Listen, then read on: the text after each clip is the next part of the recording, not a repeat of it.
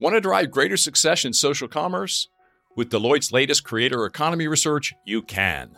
After surveying over 500 creators and 500 brands, our insights are helping CMOs and marketing teams harness the power of content creators. And not only that, but how to do it well. See for yourself by visiting cmo.deloitte.com today. What's the first brand you remember making an impact on you? It was probably, I'm trying to think as a kid, like Coca-Cola. I can remember being at my grandparents' house being like teeny tiny for the holidays. And you had like the holiday Coke can with like, at that time, I don't even know if it was polar bears or if it was just like Santa. And that was so intertwined with the memories of like being with my cousins. So it's special, is it true? Do you drink Coke now? I drink Diet Coke now. Hi, I'm Jim Stengel, and I help major brands find their purpose and activate it, and the profits follow. For 7 years, I was the global marketing officer for Procter & Gamble, where I oversaw the marketing of hundreds of brands. You may not know it, but the CMOs, the chief marketing officers of all of your favorite brands, are trying to connect you with your favorite products and services through purpose.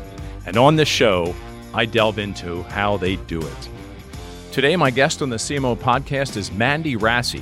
Mandy is the head of brand building at Kroger.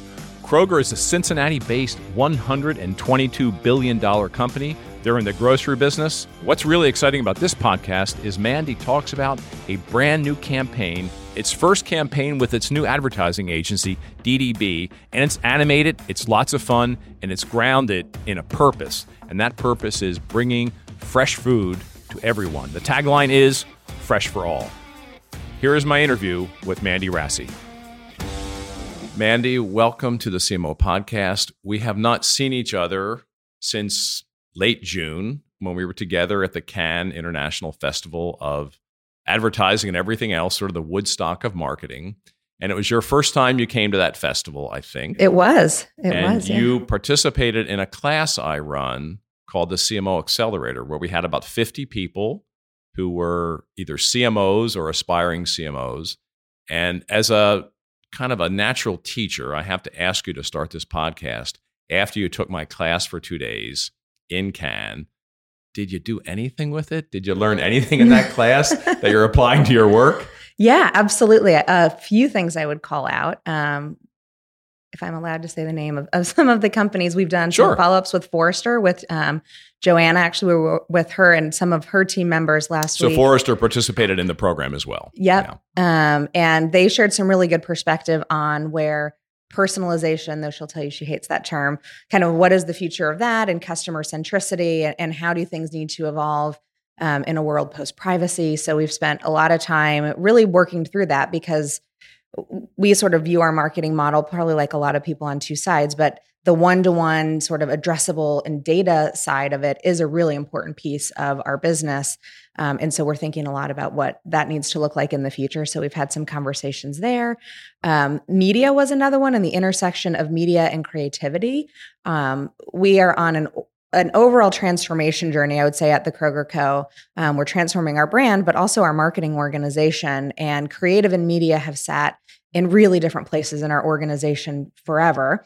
And as we are now looking at really what our marketing organization needs to be in the future, we need to find a way to sort of put that content in context more in a collaborative space where the two are working together. And so we've had some follow-ups related to some of the talks that were there. Of course, Scott Galloway is always amazing.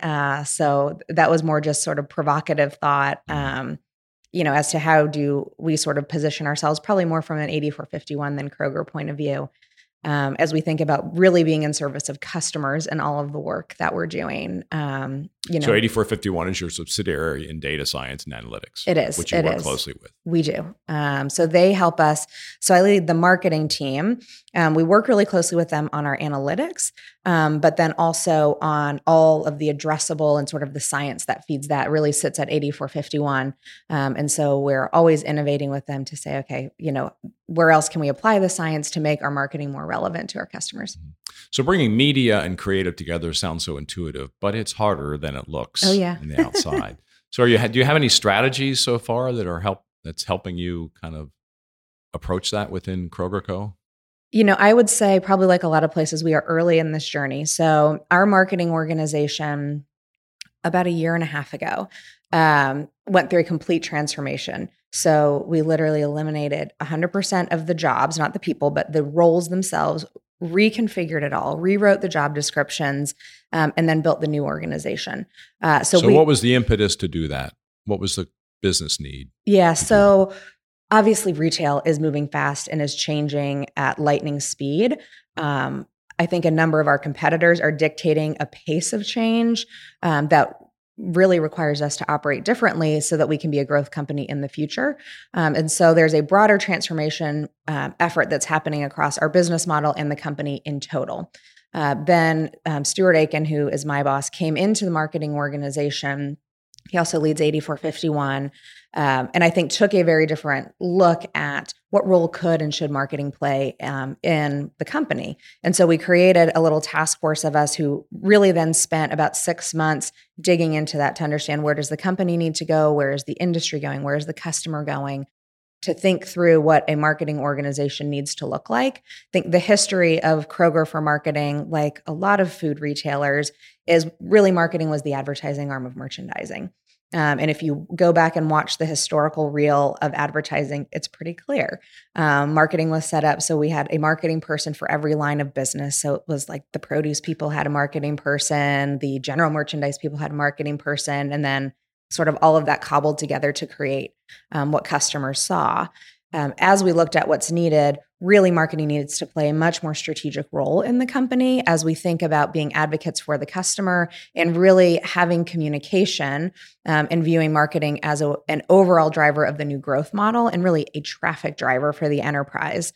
So rather than doing this sort of bottom-up look at things, we needed to do more of a top-down, like what will get customers to come into our ecosystem more often and get more people to come. And so we kind of looked at that and kind of stepped back and said, okay, how do we need to start to configure this? But I will say it's been a year now in the new organization. We're continuing to learn. So media and creative, I would say we're still learning a lot.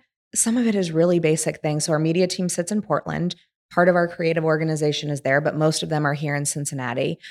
So just communication, getting people to even like 2020 planning for the first time, we got everyone in a room together with our internal media team, our external media partners, some of the key publishers that we work with as well, along with our internal creative team. And we now have an external creative partner to just get folks collaborating and getting those different voices around the table much earlier. Whereas in the past, it was more of like, we'll create the marketing plan and then we'll hand that off to the media team and say, okay, we need a TV spot here and we need some radio over there.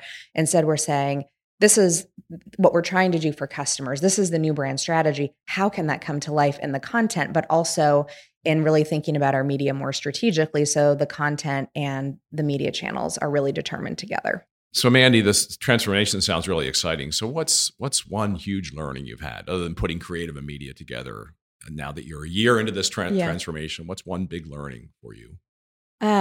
It's an obvious learning, but change is really hard, especially in a 136-year-old company. And I think especially if many of us were new to the organization. So we came in like guns blazing. We see all the things that are possible and we want to get there instantaneously. But a lot of people are impacted by that change. So there's our marketing team, which is about 160 people. We have all of our external agency partners, and we have all of the business stakeholders around us. And as we evolve, that obviously impacts their work. And just thinking through the pace of change and how we bring people along and be a bit ruthless about prioritization, because it's an easy slope to get on where we see 10 things we want to do and we want to go after all of them right now. And the reality is we still need to deliver the current business while transforming the whole model and being really ruthless in being able to say, this is the one thing we most need to do right now.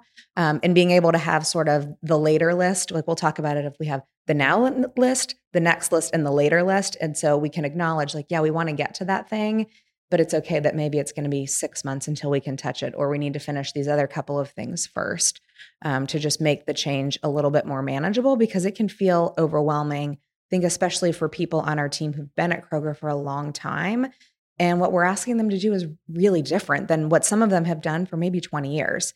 And so how do we think about navigating people through that, but then also providing the training and development that they need to be successful in what this new world is?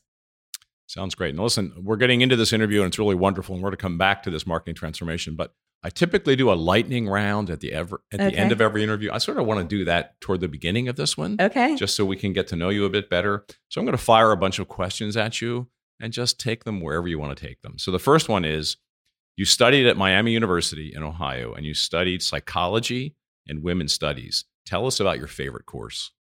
Oh, my favorite course was probably my capstone women's studies course, which was basically a semester-long research project where you have an advisor, you get to pick the topic, and they give you some resources to basically go do qualitative research, quantitative research. You can go dig through census data, all of sort of the things that are out there.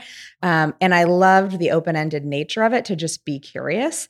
And at that point, there was a lot happening on campus around like personal safety and sort of gender roles, obviously, because it was women's studies. And so I had researched the sexual assault problem that was existing on the campus at the time, but through the lens of the masculine culture at Miami. So I spent that 6 months sort of researching men and the fraternity system and the sports and, kind of how all of those factors were coming together, and then how that was impacting what women were experiencing on the campus. So it was wow. A Did you publish that project. outside the university? Did you ever? No. I published it within, kind of the department and what the advisors do there. But no, I guess I probably should have thought of that. So then P&G hired you, right? And that's probably one of the reasons they hired you, for the initiative on that. And P&G was your first job out of Miami? It was. Yeah, somehow they hired me. The funniest story in your first few months at P&G, because it's a funny culture to come into from the outside. It is. I remember that. Well, and I had never taken a business class. So it's even funnier when... So extra shocking. Extra shocking. I mean, I was psychology, women's studies, so I had done a lot of research, and I had gone into consumer and market knowledge, which is obviously very research and data and insights based. So that bit was a little smoother, but I literally knew nothing about finance. And so, to come into this corporate culture where everyone is very strong, you have your marketing organization. A lot of the folks I was working with are like Wharton MBAs and Harvard MBAs, and they know all of this stuff. And so I don't know if it was so much funny as it was like sitting in these meetings, like, I literally have no idea what these people are talking about. It's all these acronyms and spreadsheets. And luckily I had an amazing finance manager who basically gave me the course on it to sort of explain everything and break it down so we could understand the levers on the business. But I'm sure I had some where I asked really dumb questions, just trying to figure it out. And then just the acronyms at P&G more generally takes forever to get your head around where what are they even talking about? You sit in entire meetings, like words that aren't really words, acronyms that aren't acronyms anywhere else in the world. When I joined P&G, there was an acronym dictionary. Actually, they gave new hires. That would be helpful. Yeah. But actually what I've learned, so they left me, every company has their own acronyms. Every company's kind of mystifying. That's kind of what's fun about it, Yeah. So anyway, what's the first thing you do when you get up in the morning? Usually I check my phone. Which is probably terrible. It's not what you should probably do. And we all do it. And not necessarily for work, but I like to see kind of the news feed, what's going on. I have some folks who will text me really late at night. So I'm like, okay, who was texting me at 11 o'clock last night?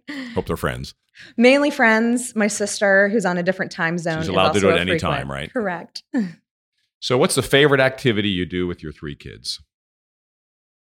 Oh, all of us together, I would say just like being outside. So we have a pool at our house now, which is a ton of fun. And that seems to be my twins are 7, my older daughter's 11. That is a sort of one size fits all. Everybody can be happy with it. Otherwise, I have things that I do more with each of them individually because their personalities and interests are totally different. So what brands are your kids into now?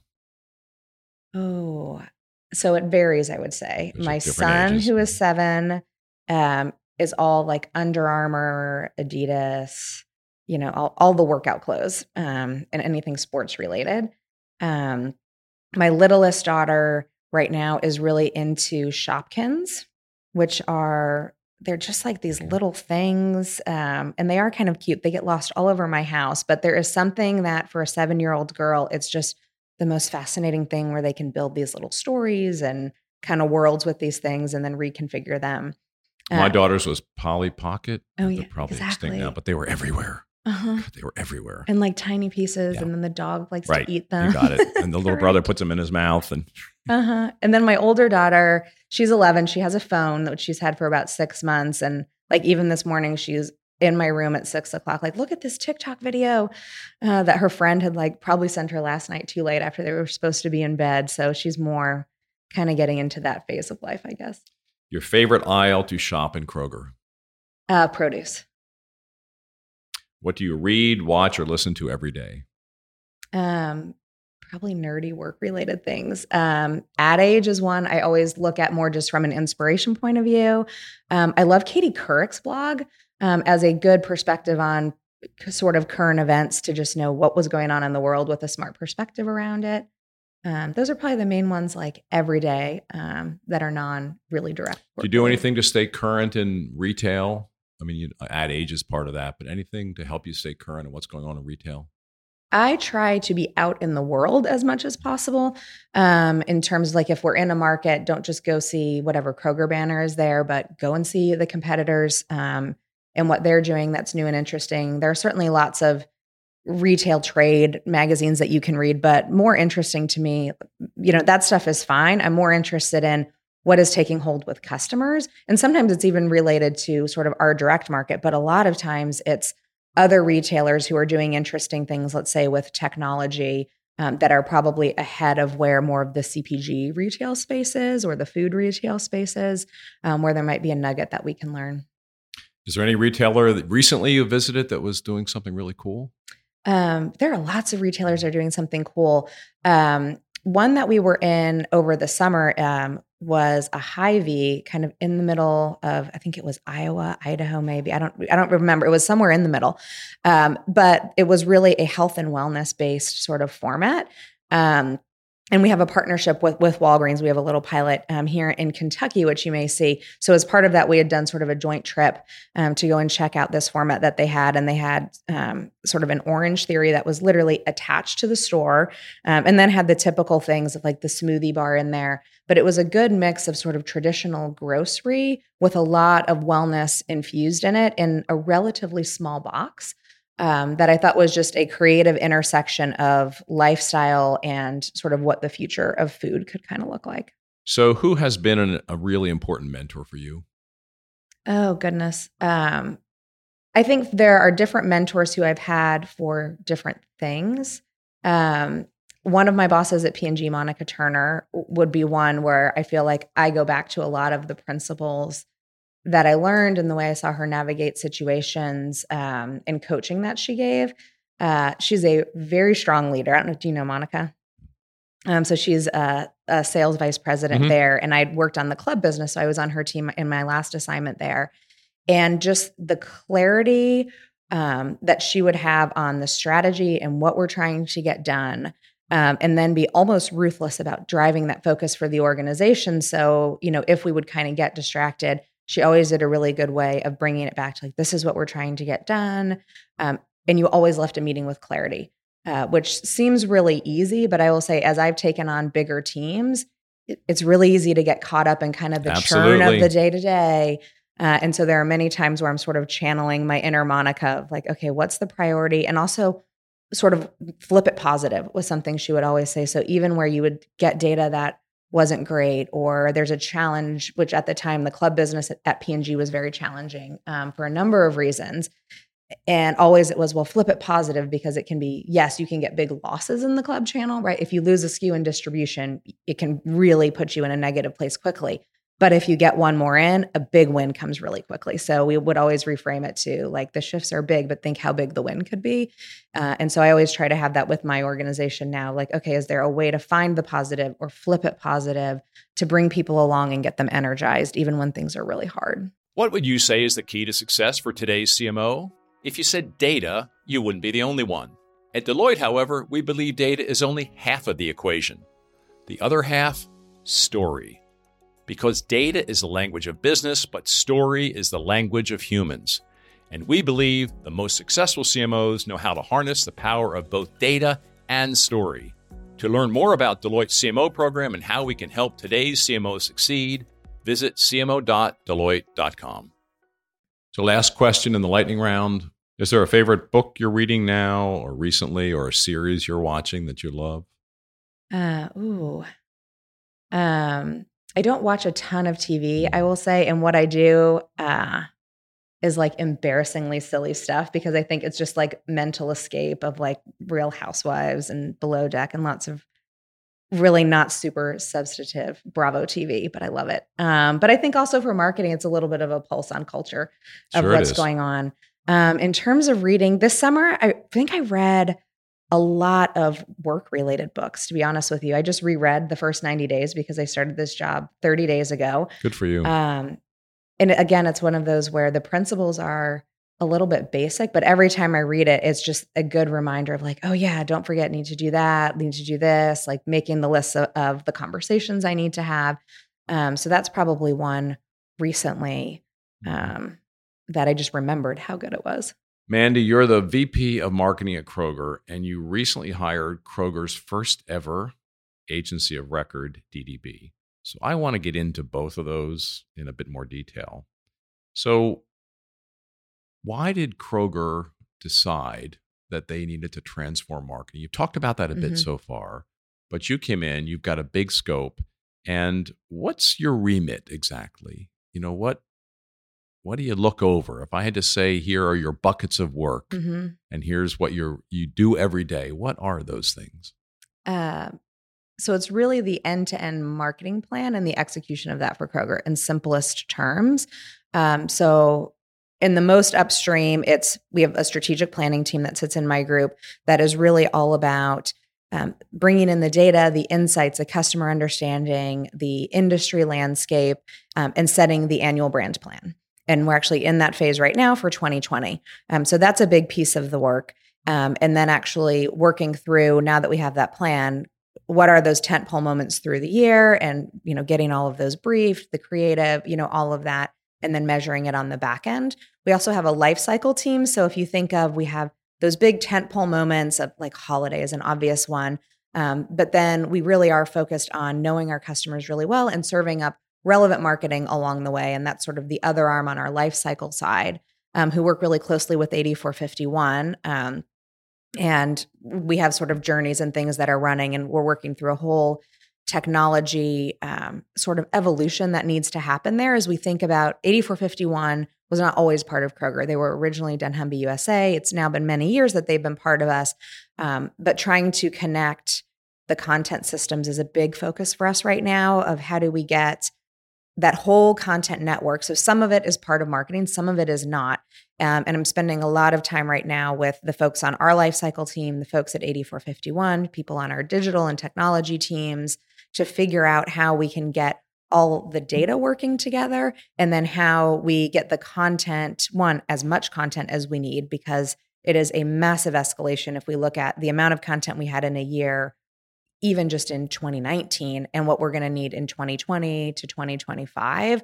We've got to find new ways of creating the content and making it readily available so that as we improve our science about our customers, we can tee that So up. the content's exploding because you're doing more addressable. Yep, more personalization. And it's not always one-to-one. I think that's the other bit we're spending some time right now thinking about is, when does it need to be one-to-one, and is that meaningful? And when is, you know, what I would say is targeted or addressable, or frankly, even just context relevant, more important and good enough without getting to the creepy scale. Because I think sometimes if everything goes so one-to-one, either you get actually the meme that Joanna at Forrester uses where like the sweater is being retargeted and someone gets it as a gift. And it's like, oh, this would have been lovely if I wouldn't have been retargeted by it 5 times to know that it was coming. So I think, you know, we're trying to figure out that balance of when is kind of segment level, you know, enough. But I would say in a week, there's sort of that, how are we building the plan and executing it? But then probably 50% of my time right now is trying to figure out what is needed to make sure we can continue to grow even just a year from now. So you've had a busy year and a half almost. since being Yeah. at Kroger, right? So tell us, let's go back to that decision you made to leave P&G, Yeah. which is a giant CPG company, and go to a giant retailer. Mm-hmm. What was that like? What was the decision like? And what was your first month or two like? How did you get started in a way that's helped you have a good first year and a half? Yeah. Well, so I went to 8451 first. Okay. So I left P&G after almost 14 years. And I had been working, I spent a lot of my time in the global fabric care business, but then I had spent the last 6 or 7 years working on the retail side across North America. Kroger had been one of my clients probably 5 or 6 years, maybe before that, right when I had come over to the retail side. And then I had worked in innovation in the club channel. But I came to 8451 within the analytics group to sort of help reimagine the consumer research function there, which was definitely close to home. I had spent all of my time at P&G, like, yes, a fair amount in sort of the sales arm, but always in a brand role within consumer insights and strategy and innovation, things like that. So for me, the transition was actually big global company to, at the time, I think 8451 had maybe 700 people. Which is not Small. tiny, but it felt really small. And at that point, I think my first week was the 1 year celebration of the 1 year anniversary of 8451 being created. When they had split with dunnhumby and become part of Kroger. So there was a lot of learning curve on, like, HR systems didn't exist. The current head of HR who's there, who's fabulous, joined, I think, 6 weeks before I did. So she was trying to build that out. They were hiring at a crazy clip. So it was like a startup. It was like a startup, and we were figuring it out as we went. So there were some days where I'd have these moments of, like, I owned the whole research budget for Kroger. Pretty quickly after I came into the role. And I think at P&G, it's different from P&G. So different, right? Where you have all these almost layers of real expertise in the management line, but so many safety nets as well. Even I think at, like, I left as an associate director at P&G, and even at that level, there was still a lot that had to run through, like, my general manager or things like that. And I remember being, like, my first week at 8451, and there was some contract that came for, like, several $1 million or whatever. And I was like, I can just sign that? Like, is there a purchasing team this needs to go through? And I remember my finance person laughing, like, no, you just decide. Like, do you think it's the right thing that we should do or not? And so there was some adjustment of that. Like, this is reality? I can just, like, decide and we're going to go do this. So it was a lot of fun because we could move really fast. If we wanted to pilot something, as long as we were delivering the core business, we could just go and test and try in a way that was a lot faster than what I had been used to. So that was fun. But then there were all the other, just growing pains, startup-y things where it's like, oh no, there's not another function who does that. So, like, you're purchasing, you're the HR person to some extent. We don't have, like, ratings and reviews systems. They were all in, like, Excel documents. So in a way so I was there for 2 years. And over that time period, after we got the research team sort of up and running, we had reorged with a group at Kroger. And I will say on that one, the P&G training, I knew it was an analytics team that I had. So I knew the grounding that I had in analytics and insights and research would be helpful to me. What I had underestimated was the leadership training, where I was 3 months into the role. It was like, we're going to do the first ever reorg of Kroger and 8451 coming together as one team. And just the foundation of knowing how to navigate that and having seen really amazing leaders lead an organization through it and handle really tough one-to-one conversations with impacted employees. I was very grateful. But yeah, it definitely felt different. So in a way, then 2 years later, I came over to Kroger. And at the time at 8451, I had moved into the marketing space about a year before to start up a different team there. So then when I came back to Kroger, in a way, it felt like coming home of, like, oh, big company. A big company. Like, we have all these systems and we have all this matrix that's happening. But somehow, in a way, I think because that's sort of what I had grown up with, it just feels a little more like, oh, I know what to do with that. Yeah. So you came in as head of brand at Kroger, Mm-hmm. and you're about a year and a half into that.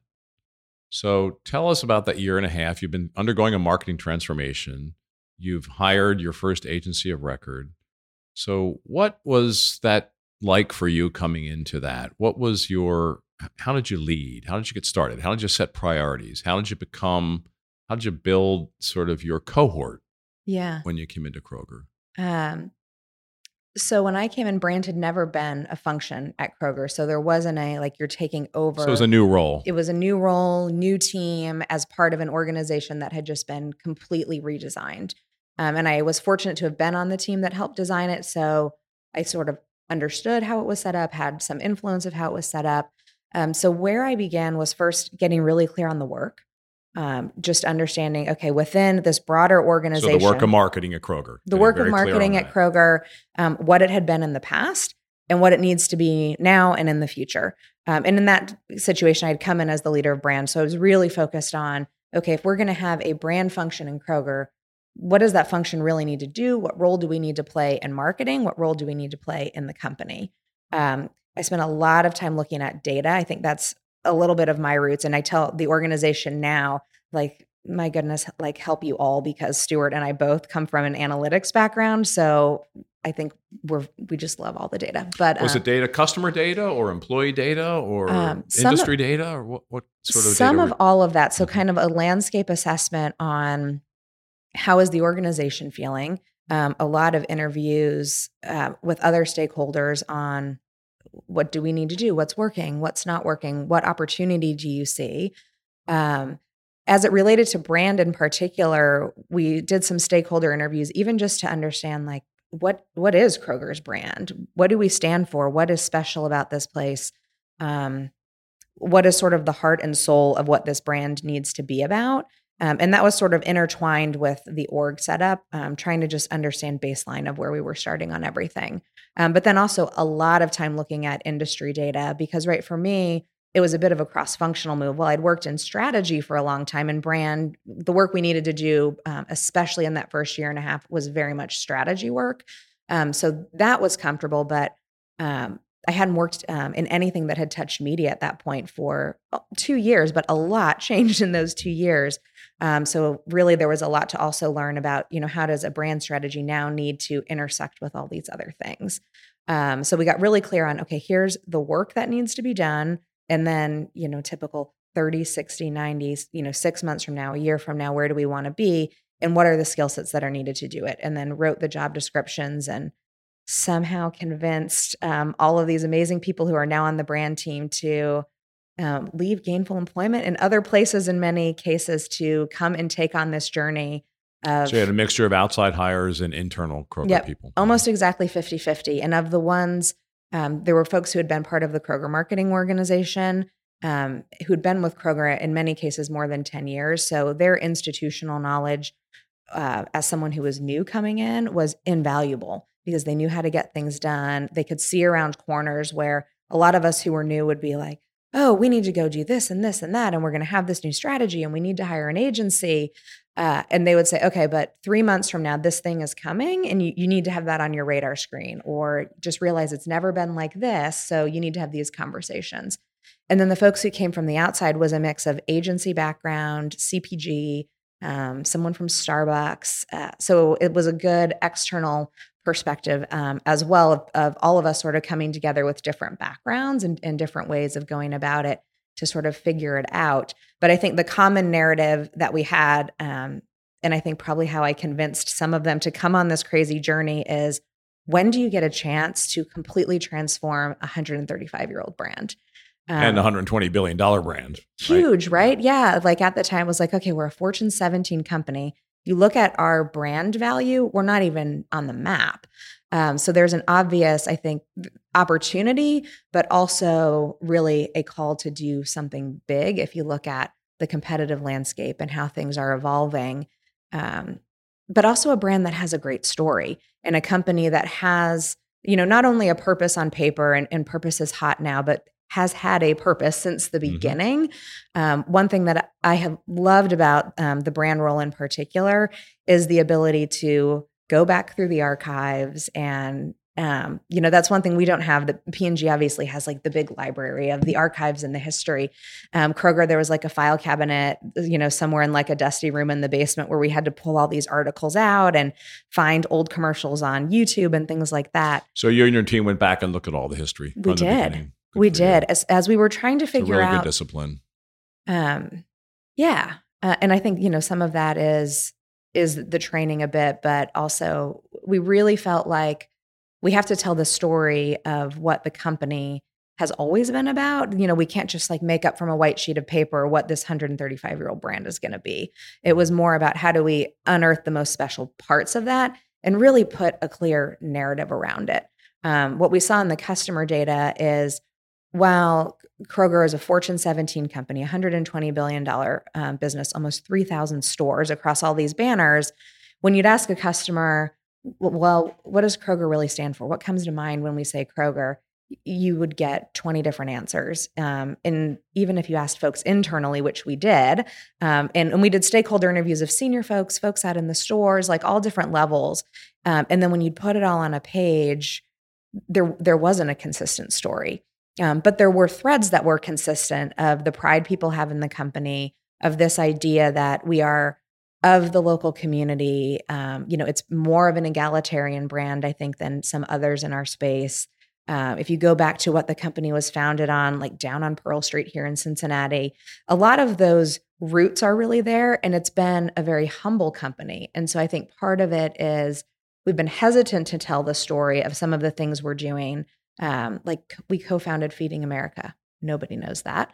Forbes named Kroger as like the most giving company in the world. This is now several years ago. And all of that internally people feel really proud about. But we'd never really told the story to customers, I think because of these humble Midwestern roots. And there were a lot of folks even just a year and a half ago who said, well, that's not why we do it. Like, we don't do this so we can have a marketing campaign about ending hunger. We do it because we should end hunger. And so for me, that was a big draw even to taking this job, is the substance and the real heart and soul was there. And I think customers do want to know that. Like, obviously, or purpose wouldn't be the thing that it is in the industry now. But what I love about this is we're not just getting in the purpose game. We've actually been in it for 135 years. We just didn't tell anybody that. And so that's where we really started, is how do we want to tell that story? And then that sort of beautiful opportunity. Jumped us off. So good for you. Now, you hired your first ever agency of record in 136 years. And that agency is DDB, which is a world leading advertising creative agency. So tell us how you decided you needed an agency. Was it controversial? There are some companies that are kind of pulling back from using agencies, moving things internally.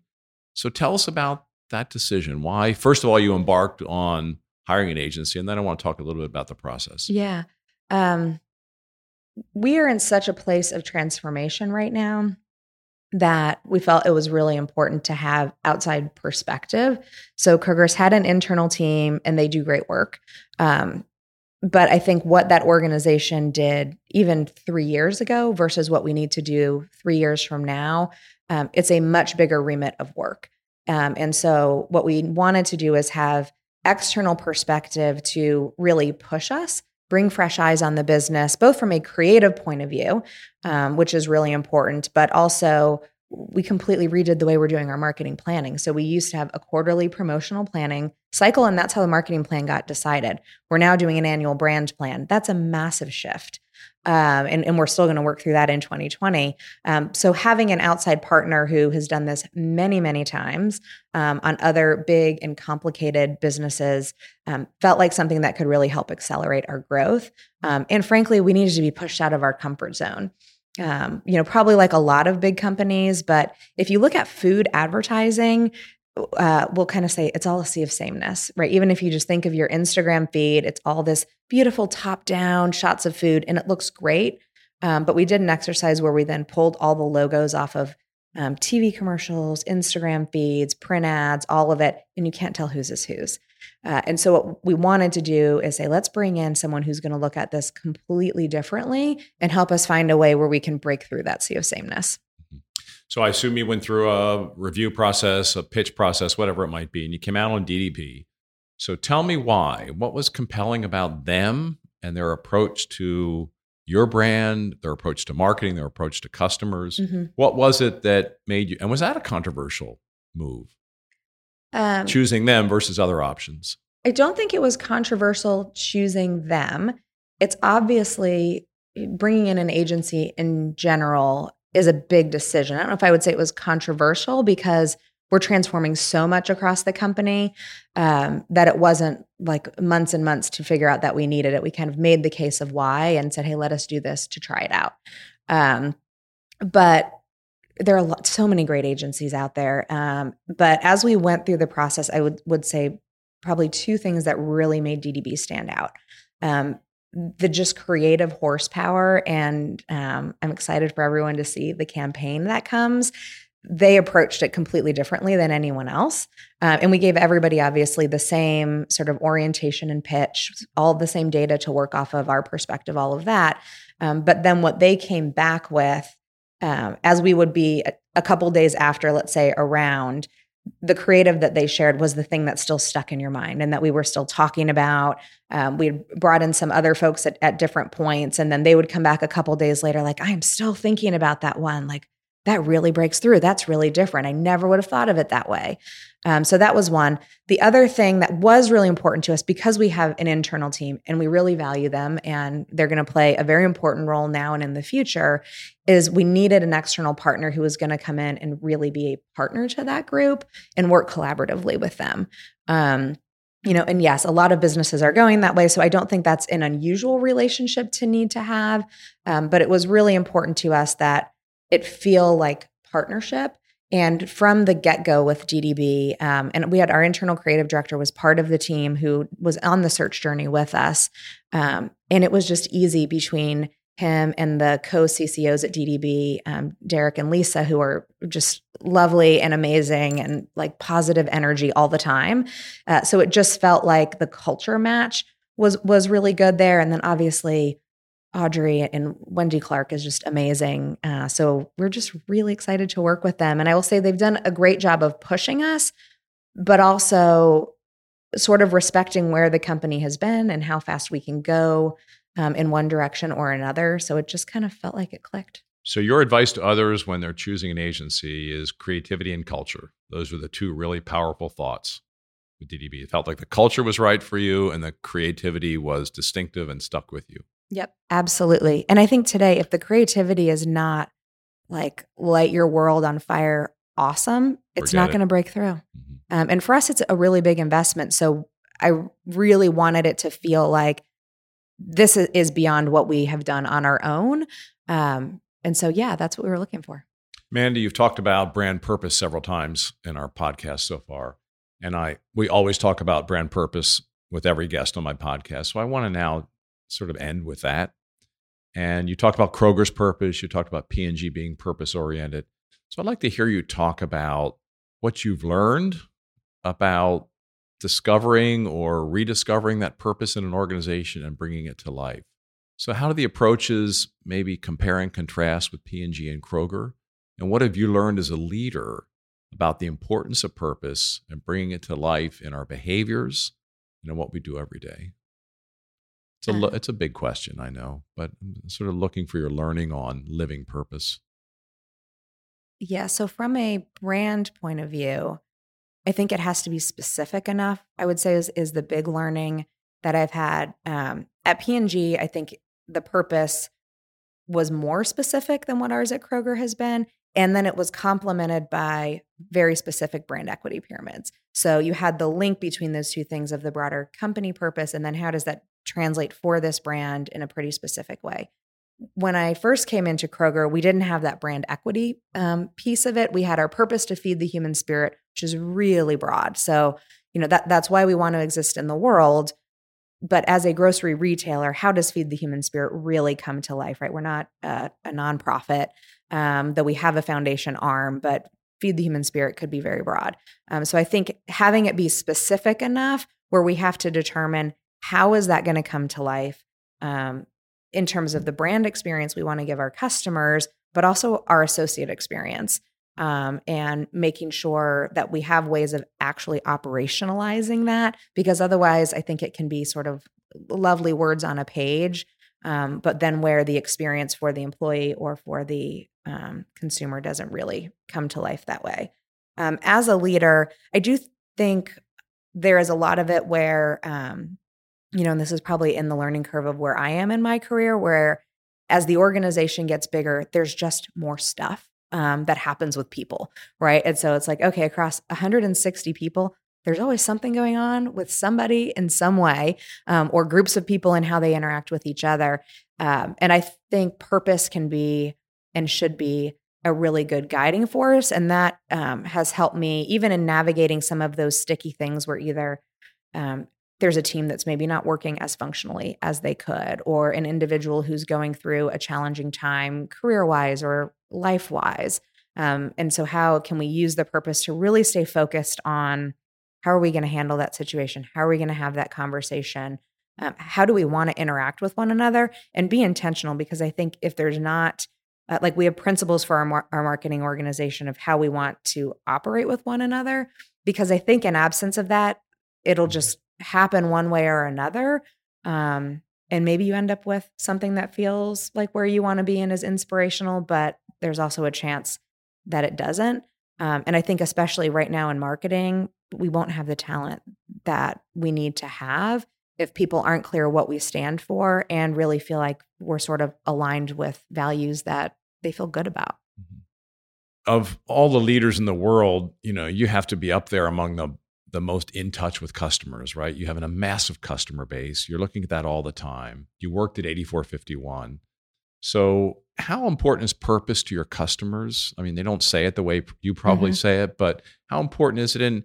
And what are your customers most interested in these days? I mean, I think this would be helpful for our listeners. There's so many things on sustainability and value and organic. Oh yeah. And how we treat each other. So what's your lens on what consumers are finding most urgent, most pressing, most interesting for them these days? Yeah. So our world is pretty food centric. So I'm going to focus there. I think purpose is important across the board. And everyone I think in marketing has been talking about that people want to spend time with, invest their dollars with, be part of a brand that they feel is aligned with their values. Food is a really interesting space right now globally, but also in the US, which is where we operate, where I think there's an intersection of a few things. Sustainability is a big, big one. I would also say plant forward is a big component of that as well. And as we think about what it's going to take for the planet to be sustained, we need to change the way we're eating. If you look at healthcare and what's happening, most of the top disease states are food related.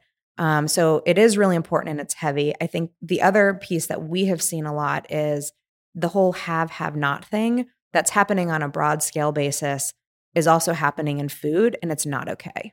There is no one, no matter where you fall on the income spectrum or any of that, there is nobody who thinks it's okay that some customers have access to healthy, fresh food and some people do not. And that's really where we have focused in with our Zero Hunger, Zero Waste Foundation, but also really our new brand positioning is to say, we also agree that is not okay. Like we are not going to have a have not thing around eating healthy, fresh food. And what I love about Kroger is we're big enough to actually make a difference in terms of accessibility for our customers, but also changing the supply chain for food, changing regulation around food to really be an advocate for our customers, not just in that one-to-one way of your local grocery store, but also in the other work that we're doing with key partners, with legislators to make sure we're all going in a direction that people feel good about. So if we realize your dreams in this area 5 years out, what will we see different from these efforts? We have, as part of our, I guess it's our CSR platform, but we have a foundation called Zero Hunger, Zero Waste, and it literally is a little more than 5 years out, 2025, a vision to end hunger and food waste in our communities. So that is the end sort of nirvana goal that we want to get to. Is it just makes sounds like sense. A pretty good purpose. Yeah, it's a really good purpose. And the fact that we're not just saying it, but have a lot of work in terms of where we're investing, who we're partnering with, what our corporate affairs team is working on in terms of sort of legislation to actually not just, we partner with Feeding America, and that's really, really important, but we also need to change the system to make sure, yes, we can give, 1 million meals and then 2 million meals and keep escalating. better would be to make sure no one needs to give meals because people have the food they need. I think on a sort of closer in basis for most consumers, organics that are affordable, I think is a big one. We know more customers want to eat organic. We have some ways where we put that in reach of people through things like our Simple Truth brand, but I think there's still more work to do on how do we get particularly fresh, organic, whatever healthy means to an individual customer, but really making sure from a convenience, location, price point of view that really is available. So Mandy, I want to end on some advice you might have for a young person starting their career today. I mean, you're a very inspiring leader and you've had a wonderful career. You have a young family. You're still very young. So what's advice to our listeners who are just getting started in their career that you would have about making the right choices and having a full and happy and productive life? A couple things I'd probably call out. One, I would never have imagined 15, 20 years ago that this is where I would be sitting. So be open to the journey, taking you where it will take you. Well, I think it's good to have aspirations. It's sometimes being open and being curious. Never stop learning. It's probably my background in data, but just always being curious of learning new things, looking at what's going on, spending time reading about things you don't know about, because that will help you to grow over time, but also uncover areas that you're really passionate about. Like, for example, I started working on Old Spice deodorant and, then laundry detergent. Food is now a massive passion area for me that I wouldn't have told you 15 years ago that thinking about food in America and all of that would be where I would end up spending a lot of my time. So being open on the balancing it all. I don't know if anyone ever really balances it all, but I had some really good mentors in this space all along the way, but especially when I was really in the thick of it with like babies at home and, trying to do all of that basically said, you have to define your own roles and you can't have everything all at once. So one, I think is sort of, you can have 5 roles and they have to be in priority order because you can't be on all cylinders with all of them at once. So like, for me, I have to be one of the roles because otherwise I will just drain the battery to nothing.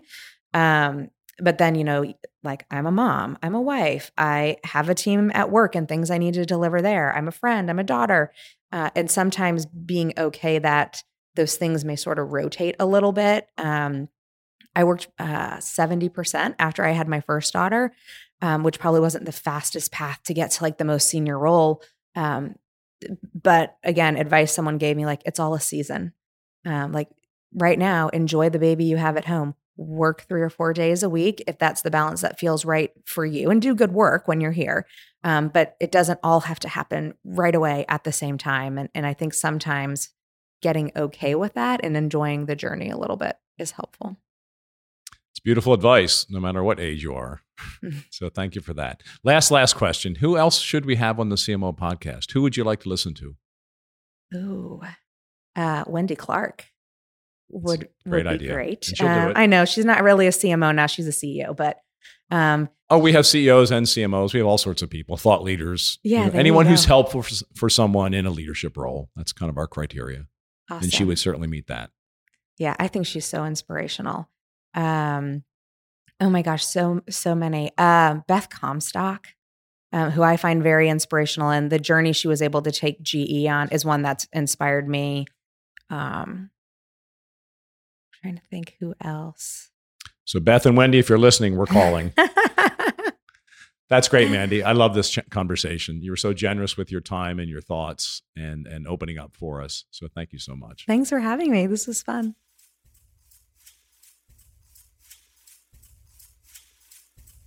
That was my conversation with Mandy Rassi. What I loved about this one was Mandy speaking about her career at P&G and how that helped prepare her to be the head of brand building at Kroger. And I loved how she talked about picking an agency to help Kroger sort of amplify their purpose and bring their purpose to life, and the amazing creativity that is coming forth in the new campaign. That's it for this episode of the CMO Podcast. If you found this helpful and entertaining, I would be so grateful if you could share our show with your friends. And I would be super happy if you subscribed so you can be updated as we publish new episodes. And if you really want to help, Leave us a 5-star rating and a positive review on Apple Podcasts or wherever you listen.